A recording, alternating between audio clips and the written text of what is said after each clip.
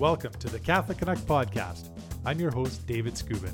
This is a podcast for all Catholics and people of goodwill who strive to live in the world but not be of the world. First and foremost, we need to be disciples of Jesus ourselves, and then we go forth and make disciples of all nations, just as our Lord commanded. Through a series of timely topics and great guests, we will take that long and narrow journey to heaven together, encouraging each other in faith and virtue along the way. So let's get started.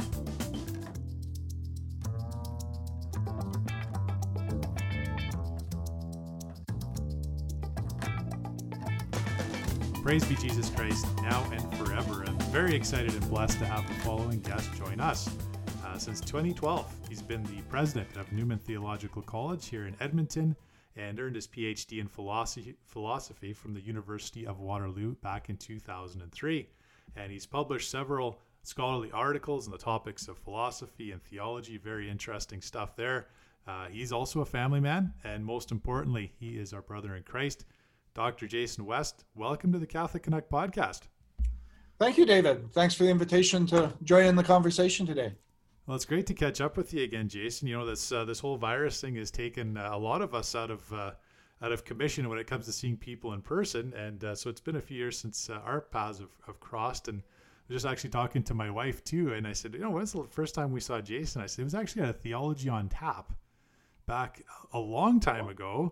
Not to age you or myself, but I think it was at the old Iron Horse bar there on White Avenue. Do you remember that? This is I remember giving a talk there, years ago. I think that was the first time. Yeah, so time flies, but it's great to see you're in Edmonton still, Jason, and being part of Team Jesus here in the Archdiocese. That's great. So, you gotta love Facebook. I was telling you earlier too that I noticed on your Facebook feed that you said it's been 25 years since you've joined the church, and I didn't realize you were a convert, Jason. So maybe, I know that's probably that could be a podcast episode in itself, probably. But do you have a Cole's Notes version that you want to share with us on that journey to the church? Yeah, sure. I'd be happy to. Yeah, it's April 6th was my anniversary of my baptism, so I was both baptized as well as confirmed, and First Holy Communion all in one wonderful go at Easter Vigil. So I guess and in that, I mean, it's my journey was really a journey from kind of atheism to the faith. My parents had been brought up in the United Church tradition in Canada, and around the time they had been married, really stopped practicing their faith. I think for personal reasons. Somebody said something that kind of was off-putting, and and they just voted with their feet, I guess. And so we never went to church growing up. I did go for a while with a friend, more to spend time with my friend than to get something out of the service, because it was foreign to me. But really, it was when I was in graduate school at University of Waterloo, again, which is a secular, typical public university, doing philosophy, and I went there really wanting to do ancient Greek philosophy, which I had gotten a love for during my undergraduate degree, and they had a really wonderful expert in medieval philosophy there who was teaching a course during my master's degree. And so I signed up because I'd never studied in the area before. And, that's sort of more out of careerism, because you want to do a course with all of the, people who have an international reputation as scholars. So I signed up. And as a result of that, it was a course on Thomas Aquinas and on a specific aspect of his thought. And I did a paper comparing his thought with Augustine's at the time. And it was my first exposure to either of them. And then I began my PhD shortly after, and got kind of sidetracked and spent about a year reading Augustine, and not really making much progress on my PhD because I was reading all this Augustine and not really getting writing and things done. But during the course of that, at one point it began to dawn on me that there was I was still reading as an atheist, looking for really for answers to questions I had, or looking at the arguments or the ideas he was presenting with a view to where I could object to them. And at some point in that process, I began to realize there was a bigger picture here than I was aware of. There was the whole framework of the Christian Bible, of faith, of being part of a community, prayer, a spiritual life, and a liturgical life that I knew nothing about. And so, as a matter of kind of intellectual curiosity, I guess more than anything, at first I asked a friend I was studying with, who's a professor now in Antigonish, Nova Scotia at St. Francis Xavier University, who I knew was a Catholic from our discussions of philosophy and things, if I could go to Mass with him sometime. And so I did. It was sort of a Saturday evening vigil at a typical kind of neighborhood parish. So it wasn't, it was very much what most of us experience every Sunday. It wasn't a Easter vigil or anything. But I was very moved by, the experience of the liturgy, the consecration of the Eucharist, and just the experience of seeing the simple people of faith receiving communion. That struck me very deeply. And then, so the next week, I just looked up in the phone book where the church was closest to my house, and went there. Well, I called them, found out when Mass was, and walked over. And again, a very similar experience. And as I was leaving the church, the priest who celebrated Mass was, as priests do, was standing in the lobby shaking hands, and I happened, without any, planning or forethought, happened to walk by and shake his hand, and out of my mouth come the words, "Can I talk to you sometime about joining the church?" Which was not really premeditated at all. To which he gave this, very Catholic answer, which I will, never forget as long as I live. The forms are over there, and he points, because of course he thought I meant, where do I sign up and get tax receipts? And he noticed, I guess, the kind of curious look on my face, and said, "Oh, do you mean actually becoming Catholic?" And I said, "Yes, Father, that's more what I had in mind." And so he said a bit of a prayer, and then we started to meet and talk. So that's sort of how things got started anyway. Isn't that interesting? And I would say in the spiritual life, there's no coincidences, right? So Jason, probably wasn't your intent to necessarily say it like that, but isn't that funny? And the rest is history kind of thing, right? To put you on that journey.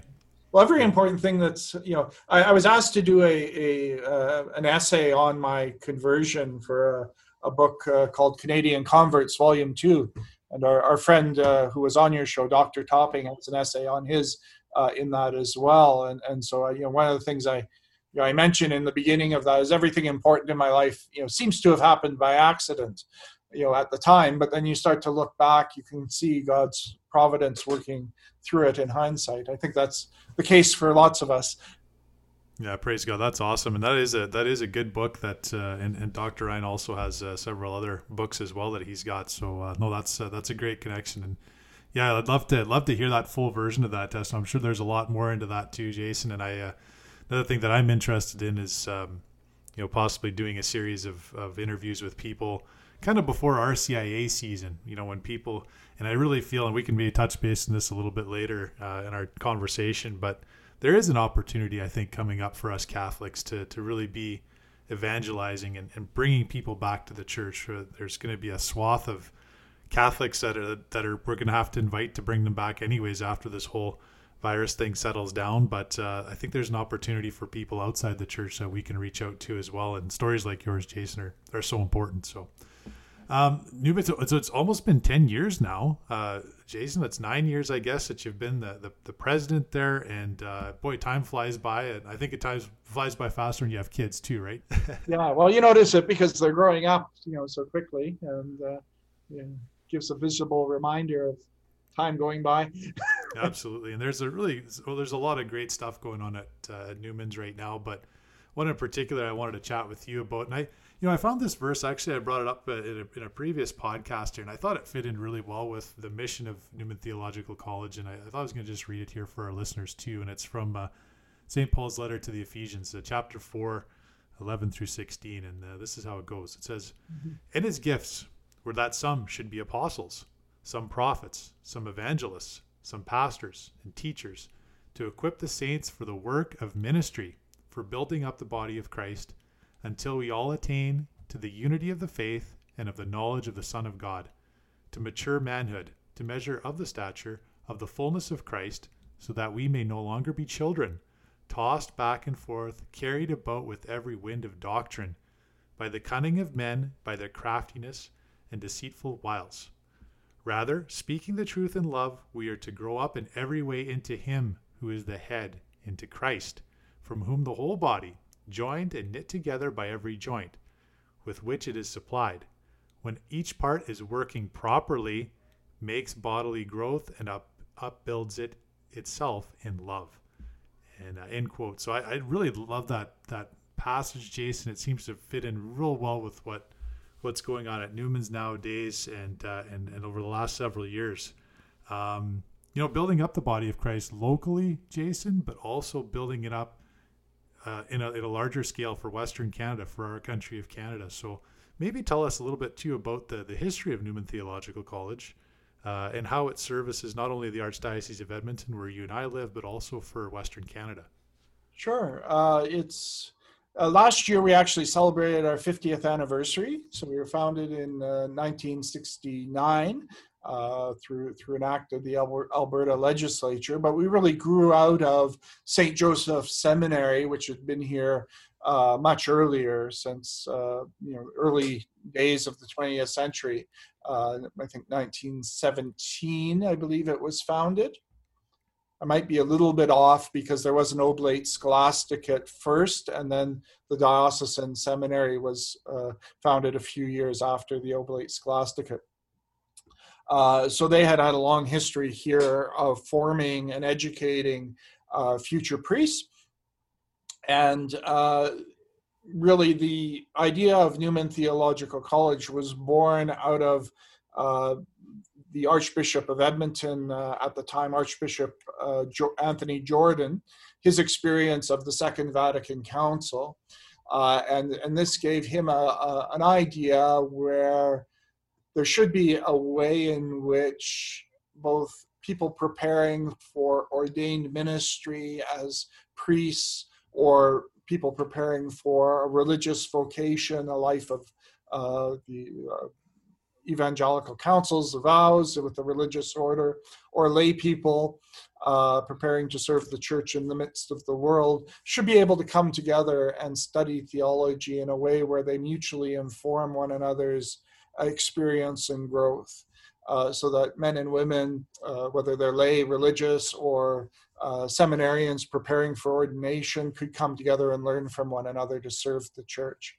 So that was sort of the founding vision of the college, which continues on today. So in all of our program, our BA program, our Master of Divinity program, we have seminarians, lay people studying together and enriching one another's experience that way. So that is sort of our foundational charism, if you will. And how many students are attending right now between the seminary, St. Joseph Seminary, and Newman's? Right now we would have, I believe, in the mid-20s for seminary students, which is lower than it's been recent years. We had in recent years been going up significantly.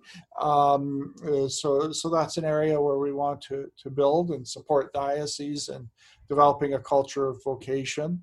Overall, we would have about 300 students in terms of headcount. Many of those would be part-time students amongst lay people. One of our big programs is a Master's of Religious Education, which is largely teachers who are working professionally within Catholic schools already, and they come to do professional development, to study theology, to help teach religion, or prepare for leadership roles in the educational community. So those are obviously people studying part-time. Yeah, that's great. And like you said, Jason, we need to foster a positive environment for priests and for religious and building that up. And it's still fun. It's amazing to me too that a lot of people, even in our own archdiocese, they may have heard of Newman Theological College, they may have heard of St. Joseph Seminary, but really don't have a lot of connection or haven't chosen to look into it more and see what it's all about. And that starts at a really young age. Even kids in high school, they don't really know much about it. And I'll probably ask you a question about that here in a few minutes. But let's talk about this relatively new program, and I'm excited to see where this goes. I think the sky's the limit. I always say Catholics, we got to dream big, and I think this is part of dreaming big in our church. We're made for greatness and magnanimity, and I love that part of our church. So the Bachelor of Arts in Catholic Studies. So like I said, something relatively new, but what was the motivation behind that concept and the program, Jason? Well, so it is new. Our very first group of students began this September. That's been a real interesting journey. But what led to it really was a few factors. We had, we've had over the years different ways of helping seminary students, particularly, prepare for their Master of Divinity degree, their degree of theological studies. And over time, as you can imagine, the Holy See has, from time to time, made additions to what is required to be a priest. And one of the things that one finds if one's kind of working in this area of the vineyard, this part of the church, is the expectations are always in the direction of adding new things, never in the direction of taking anything away. So we were in a position for various reasons where, a seminarian could come to us right out of high school, and it would take that fellow 10 years before they were ready to be ordained a priest. And I could, again, because of all sorts of particular circumstances, which make sense, historically and in the context. But I could send somebody out of high school to University of Alberta and make them a brain surgeon quicker than I could make them a priest. Now, of course, spiritually is probably more important, their preparation as a priest, but nevertheless, that seems a bit challenging. And of course, this creates challenges for formation, because the longer one's time in formation, the more challenges there are in terms of perseverance in that early period, and the greater costs and resources put into, etc. And so what the church asks really for being a priest is 2 years of philosophical study and 4 years of theology. This does not fit very well into North American educational degree structures, because we don't have 2-year undergraduate degrees. But we do have a history of 3-year undergraduate degrees. So we thought, we could save a year of formation by giving a 3-year program in Catholic studies. And we could also do it in a way that would be more directly beneficial to seminary formation, because seminarians really begin with a year of spiritual preparation, what we call a propedeutic year. Propedeutic just means preparatory. So they come, they begin to develop a regular prayer life. They pray the Liturgy of Hours in community. They do, they have time for retreats. They will do time of service amongst the poor. They'll get a bit of readings, but they'll tend to read the spiritual classics. They'll learn the catechism, again, because people come into the seminary with great goodwill, but not necessarily a fulsome preparation, right? So a lot of that's done in that early first year. And the church envisages these years of philosophical study that we're delivering in this program on Catholic studies as being an extension of that propedeutic year, as being done with a view to their human growth and maturity, the development of a regular prayer life, and so forth. So it wants us to integrate what they're learning academically with the spiritual life and the human maturity that is going on in the seminary. And when we looked at that and what the church is asking, we thought, well, there's no other institution that's going to deliver a BA program in that way. And what's more, if we delivered a BA program in that way, wouldn't it be great if we, in keeping with that foundational spirit of the college, opened it to young people coming out of high school looking for a university education so that they could be studying alongside these seminarians and enriching what those who are going to be priests learn and how they learn, and vice versa, having lay people coming out of high school studying alongside seminarians and learning from them. Really creating a school of vocation, whether that's a vocation to priesthood, married life, a religious community, and so forth. So that was sort of the original spark, and this really came out of dialogue with the bishops of Western Canada and how they saw the needs for seminary formation being fulfilled. And it makes a lot of sense. I mean, we need good holy vocations in every area, right, of the church. It's obviously we need holy priests, we need holy marriages as well, and even people coming out of high school. I know what it was like when I was a kid. You're not 100% sure what you're going to do sometimes, and sometimes just getting thrown into a secular university or a secular environment like that when you don't have the support of your parents, maybe some other peers that go to the church like you do. And we've seen that, Jason. The statistics say that a lot of kids they hit that university age and they leave the faith. And at the tender age of 17 or 18, we're just not quite mature enough in a lot of areas, especially spiritually, right? So this is really exciting in that way. So it's such a unique year. Who would have ever thought we'd have to deal with this virus? Yeah. But September being the first group, how many came in? And did you sort of see?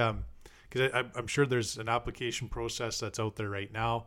Mm-hmm. Have you seen sort of a trend on what kind of young people are signing up for this? And maybe I shouldn't just say young people. I'm sure it's open to if you're in your 20s too. But have you seen a trend of where the students are coming from? And are they mostly local? Or are they coming from across Canada? What are you seeing on that side of things? Well, it's a little hard to say at the moment because this first group is unusual in that they are all seminarians, and this was in part because two reasons. One, the provincial approval became very late last summer, so we got through the process, and by that time, really the only group that we could really conceivably get in to commit 3 years of their life were people entering the seminary who were planning to be here for 3 years anyway. So we didn't really have time to do a fulsome marketing campaign elsewhere. This year we're targeting around 20 students.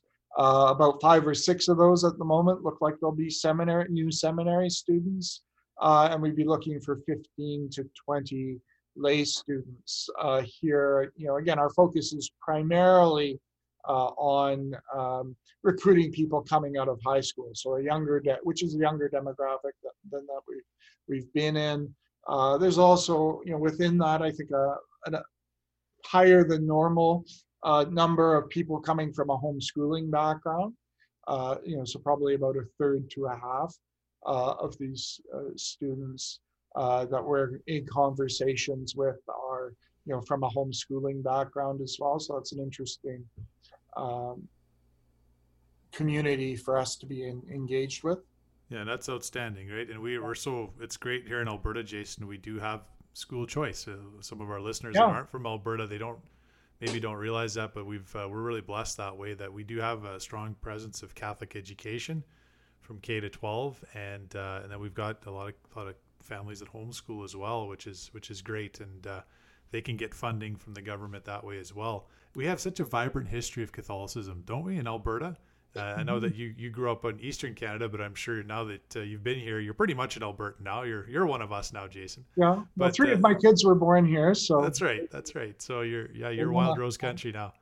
But the history of the Catholic Church is from the Oblates to just throughout the years is so vibrant and so rich. But a lot of people just don't know about that, do they, Jason? There's a lot of ignorance and a lot of going along the ways of the world and looking at the church as not being influential, and that's not the case at all, right? And how are you finding that reception from, some of these young people that are replying? They're part of the baptized. How can they contribute to the church and maybe making that decision to sign up and taking that step to going to college in this way? Yeah. Well, it's really encouraging in a lot of ways. We've done some empirical study as well in terms of locally, in terms of engagement with both the church and the various Catholic agencies in Edmonton. And one of the interesting things that we find here, which I think it seems to be representative with similar studies elsewhere, is that the younger demographic is showing a much higher degree of commitment, that the proportion of those who are saying it is, for those who say religion is a factor in their life, they're far more likely to say it's important or very important to them than those who are in their 40s, in our generation of 40s, 50s, 60s and up, who are more likely to, to say it's moderately important or marginally important to them, and that's amongst those who who aren't in the category of for whom religion isn't an issue at all. So there is a kind of renaissance, a rebirth of desire amongst young people for an engagement with the church that's deep and serious. And in some ways, I think that's not surprising. We find the things that we're going through and people are experiencing at a young age are traumatic, and often they have more experience of family breakdown, of problems of abuse and mental health that are talked about more often. And so where do you see healing from these things? Well, the church is one of those, probably the most, aside from medical help when that's called for, in terms of the effects of these things on our spirit, the church is really the oasis in the desert that we're living through. So I think that's a natural place to gravitate towards. And I think that focus too of not only learning academically, Jason, but the difference between going to a secular university and staying somewhere where you can get a Catholic education is you can have that sacramental life, that spiritual life. And, yeah. Especially at a young age, you've got to bring those together. They've got to merge at some point in your life if you want to be a follower of Christ. And I think that's why this is exciting. Yeah, well, I think it's, it's also important, that this is, what we're proposing is also, has definitely those elements, around, there's a sacramental life, we're fostering a life of prayer. But also on top of that, what we're proposing is really a real baptism in a deep way, metaphorically, into the intellectual life and tradition of the church. And so, we're not proposing a Bible school or a faith-sharing community. What we're proposing is, a rigorous study of the intellectual life in a way that's quite unique particularly in Canada. So it's characterized by being a great books program. So typically in university undergraduate courses, you would typically get a textbook summary of the subject you're studying that you then get questioned upon. Whereas our students are going to be reading Plato, Aristotle, Augustine, Martin Luther, Calvin, Nietzsche in their original texts. And so they'll be wrestling with the great minds of the tradition firsthand. Also, it's being presented in what we philosophers like to call a Socratic method, really just a question and answer method. So rather than just going to a lecture and writing notes, which has its place and communicates knowledge, particularly is very good at communicating a large amount of knowledge in a short space of time. But here they're going to be questioned and answered and having to think through for themselves these ideas and become an active participant in the great conversation that's formed our tradition. And we see that really intellectual life then as a primary component of the program, which is then complemented by the prayer, by the liturgical life. Because, the problems of our culture, at least, in my own estimation, are really fundamentally intellectual problems. We have, a crisis of confidence in reason. We've gone from kind of early modernity and the Enlightenment, when there was an overconfidence in reason that we can work out all the solutions to things on our own and who needs God, to the point where reason is suspect. If you give me reasons, well, this is just a kind of manipulation, right? Knowledge is power, and giving reasons for your view, is just a way of trying to coerce me into agreeing with you. Everything is persuasion or marketing, and so that's really and because of that, we end up with a naturalism, we lose because we don't have confidence in reason to know about God and the good. So there's no place for grace. Everything is natural and left to work out on its own devices. And then our theory of what it means to be human is anthropomorphic, self-centered, and materialist.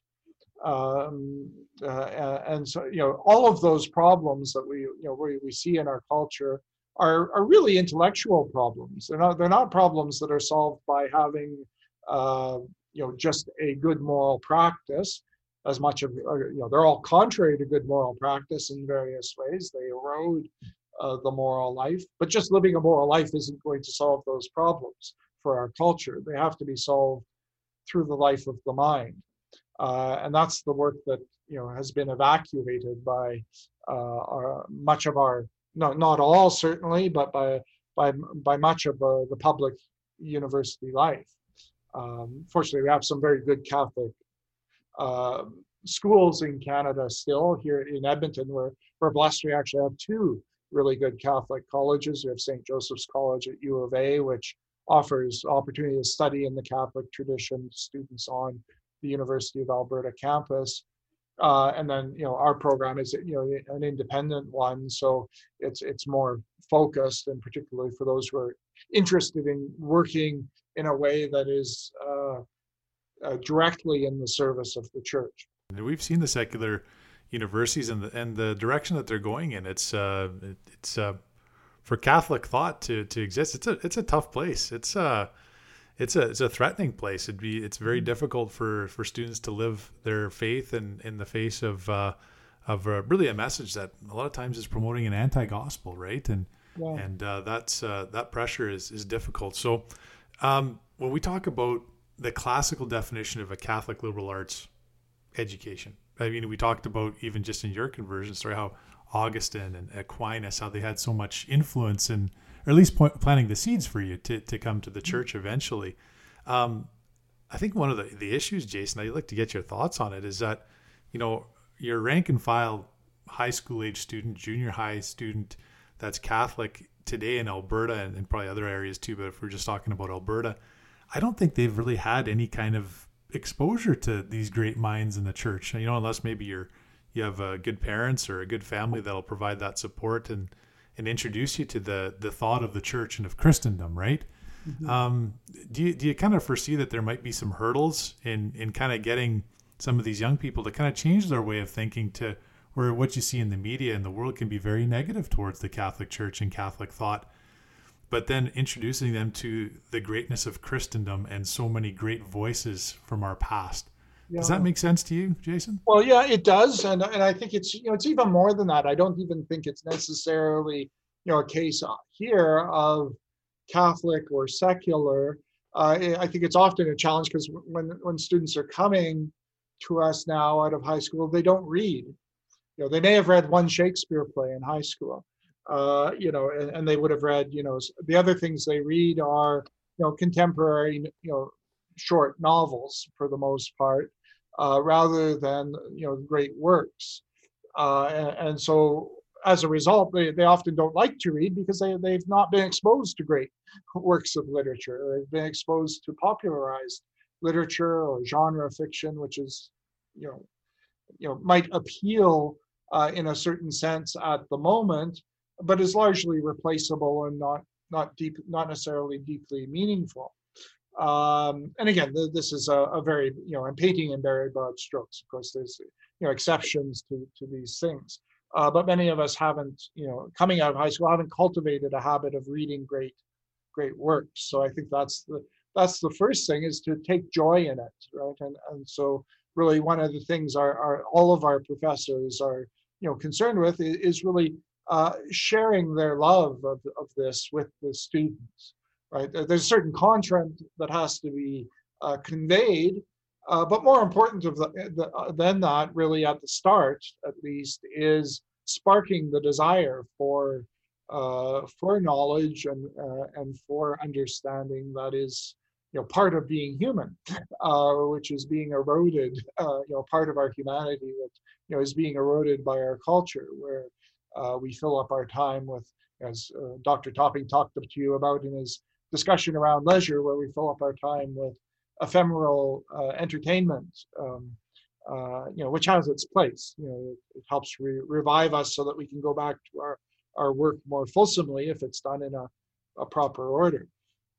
But developing that habit of reading, which is not a non-Catholic. That's not a question of Catholic or not. That's just a question of the intellectual life of our community and its state at the moment. Absolutely. And it seems like cancel culture itself, that this term that is, it's this monstrosity that seems to have been created. It does seem to have its crosshairs aimed at Christendom and what made Western civilization so great, right, Jason? So maybe, I guess my question is, how important is it for Catholics of all ages? We're not just talking about young people, but even folks our age, to learn the truth about the history and the writings, teachings of the great saints and the philosophers of our church. Mm-hmm. Yeah, well, I think that's really, especially in our culture, so important, because an uninformed faith at this point in history, how can that survive, right? I can go along for a certain amount of time because perhaps, this is what my parents did, this is what my grandparents did, it's what I'm comfortable with, it's my habit. But without really understanding deeply the reasons for doing those things, the reasons for having a sacramental life, a prayer life, for going to church on Sunday rather than on Wednesday or something. If I don't have reasons for that, eventually I'm going to stop doing it. And even if I don't stop doing it, if I can't articulate those reasons to my children, they're going to stop doing it. They're not going to take, as they don't take in any other area of their life. My parents told me to do this as a good reason to keep doing it, as they get older and become adults in their own right.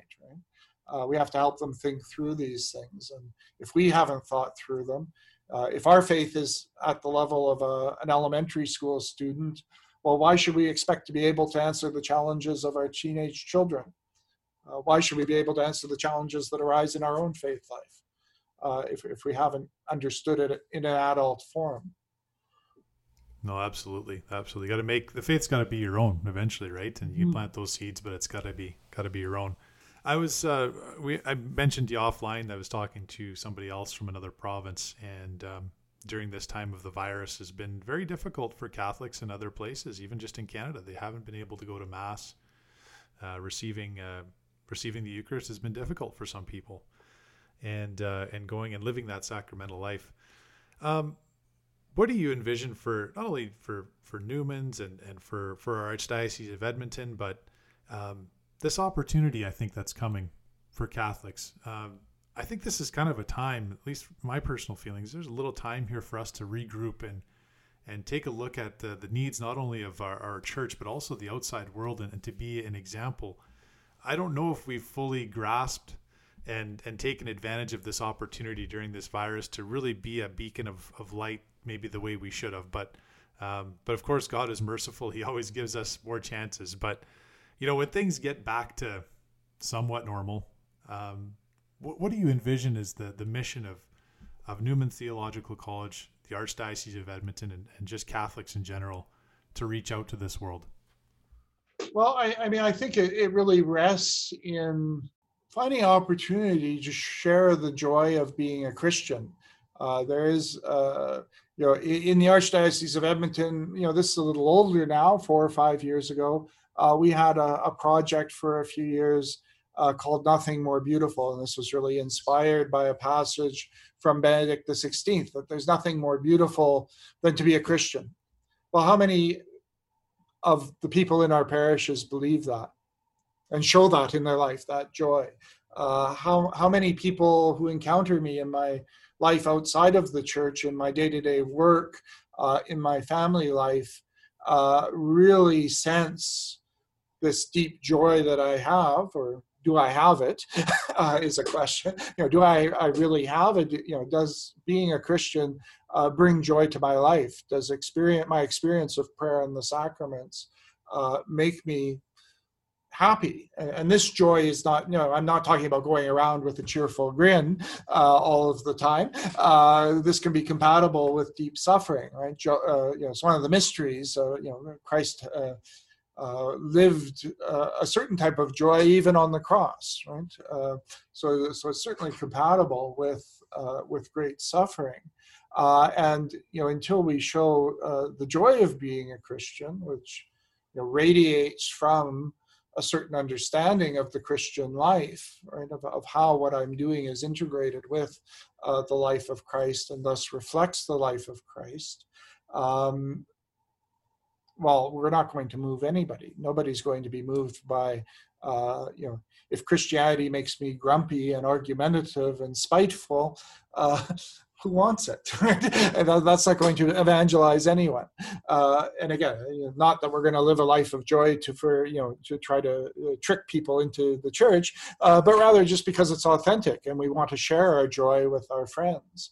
That's a very natural kind of evangelism, which isn't trying to browbeat people, and again, it's not argumentative. It's a matter of just explaining clearly how I've come to discover this joy through my knowledge and my relation with Christ. I think our personal testimonies mean a lot, don't they, Jason? Because that's our stories, right? And how Jesus has touched our lives, and you have that great story of how the seeds were planted with you, and I do, and I think we all do. So to share that is so important, isn't it? That's authentic Christianity, isn't it? Just sharing your stories. And that's what the world is, I think, starving for. There's we didn't quite get to talking about St. Thomas Aquinas, so I'll get a quote in. When he talks about the cardinal, not the cardinal virtues, the capital sins, one of which is sloth, badly translated, I think, into English as sloth. The Latin is assidia, which, when he talks about it, it's really having a kind of sadness about spiritual matters because of the difficulty that they take. So when I don't want to do my prayer, or I don't feel like going to church, I have teenagers, so this sometimes comes up in conversation. This kind of spiritual sadness, that arises. I think this is, we're surrounded by this. People think of Christianity as a burden. Well, it's a bunch of rules I have to follow. It's, I'll have to get up on Sunday morning. It's a burden, right? And one of the interesting things Aquinas says in this context is that since human beings cannot live without joy, if they cannot have any experience of spiritual joy, they will turn to carnal ones. Right? So if I can't experience spiritual joy, whether that's through the arts, literature, the intellectual tradition, through the experience of the sacraments, a life of prayer, if I have none of that in my life, I'm going to turn to carnal joys. I'm going to turn to drugs, to sexuality, to alcohol, to all of the things that our culture presents to us as opportunities to escape, because I have to have joy. I'm a human being. I can't live without delight of some sort. And that's very natural. And that's, I think that's where the church has the opportunity to present something that's really delightful. But of course, it has to be authentic, right? If I'm not living a full Christian life, I'm not experiencing it. Well, I'm not going to move other people. Right? So it all rests really on our own life of prayer. Well, I told you, good conversations, time flies. And like I said, looking at it, I'm like, oh my goodness, here we go. It flew by on us. Jason, I'd love to have you come on again and talk to us about what's going on at Newman's. And also, let's talk about Aquinas too. We could probably do a marathon on Aquinas and some of the other great voices in the church. But before we let you go, Jason, tell us, how can people get a hold of you, or how can they get a hold of more information what's going on at the Newman Theological College, and if they're interested in enrolling in a program there? Yeah, well, our website, www.newman.edu. Certainly, if you go there, right on the front page will be information about this new BA program, other programs that we offer as well, of course. But that's the place to start. You can get information there. You can apply or connect with somebody here at the college to ask questions or get more information about what we're doing. Great insights and a great conversation, and we could use a lot more of that in the world. So I appreciate that very much. Thanks for joining us, Jason. Well, thanks a lot, David. It's been a joy. Well, thank you to Dr. Jason West for joining us in this edition of the podcast. And if you wish to check out the great work that's happening at Newman Theological College here in Edmonton, Alberta, the website is Newman, as in the great St. John Henry Newman, .edu. So that's newman.edu. So thanks again to Jason for his great insights and talking to us about even the importance of having a classical education, and one that's rooted in the Catholic Church and in Christendom. It's just so important, and it's encouraging to see a lot of young people starting to commit to doing that right out of high school while they're still young. Those formative years are just so important. So please continue to keep our diocese and the work of our theological college and seminary in your prayers. Well, thanks for listening to the Catholic Connect podcast, everyone. So much great feedback and great interactions I've been having with so many of you. I appreciate you taking this journey of faith with me. I've been enjoying it so much, and I assure you of my prayers. And keep praying for me as well. Again, we're in this journey together to heaven, and the experience is so much richer when we get to enjoy that journey together as a faith community. So thanks again. And Catholics, if we want to make a true difference in this world, what we got to do? We got to live that sacramental life. So let's go to confession at least 3 times every year, every Lent, every Advent, and anytime you're in a state of mortal sin. Don't even spend a second of your life there. Thanks again for listening, everyone. God bless. We'll talk to you very soon.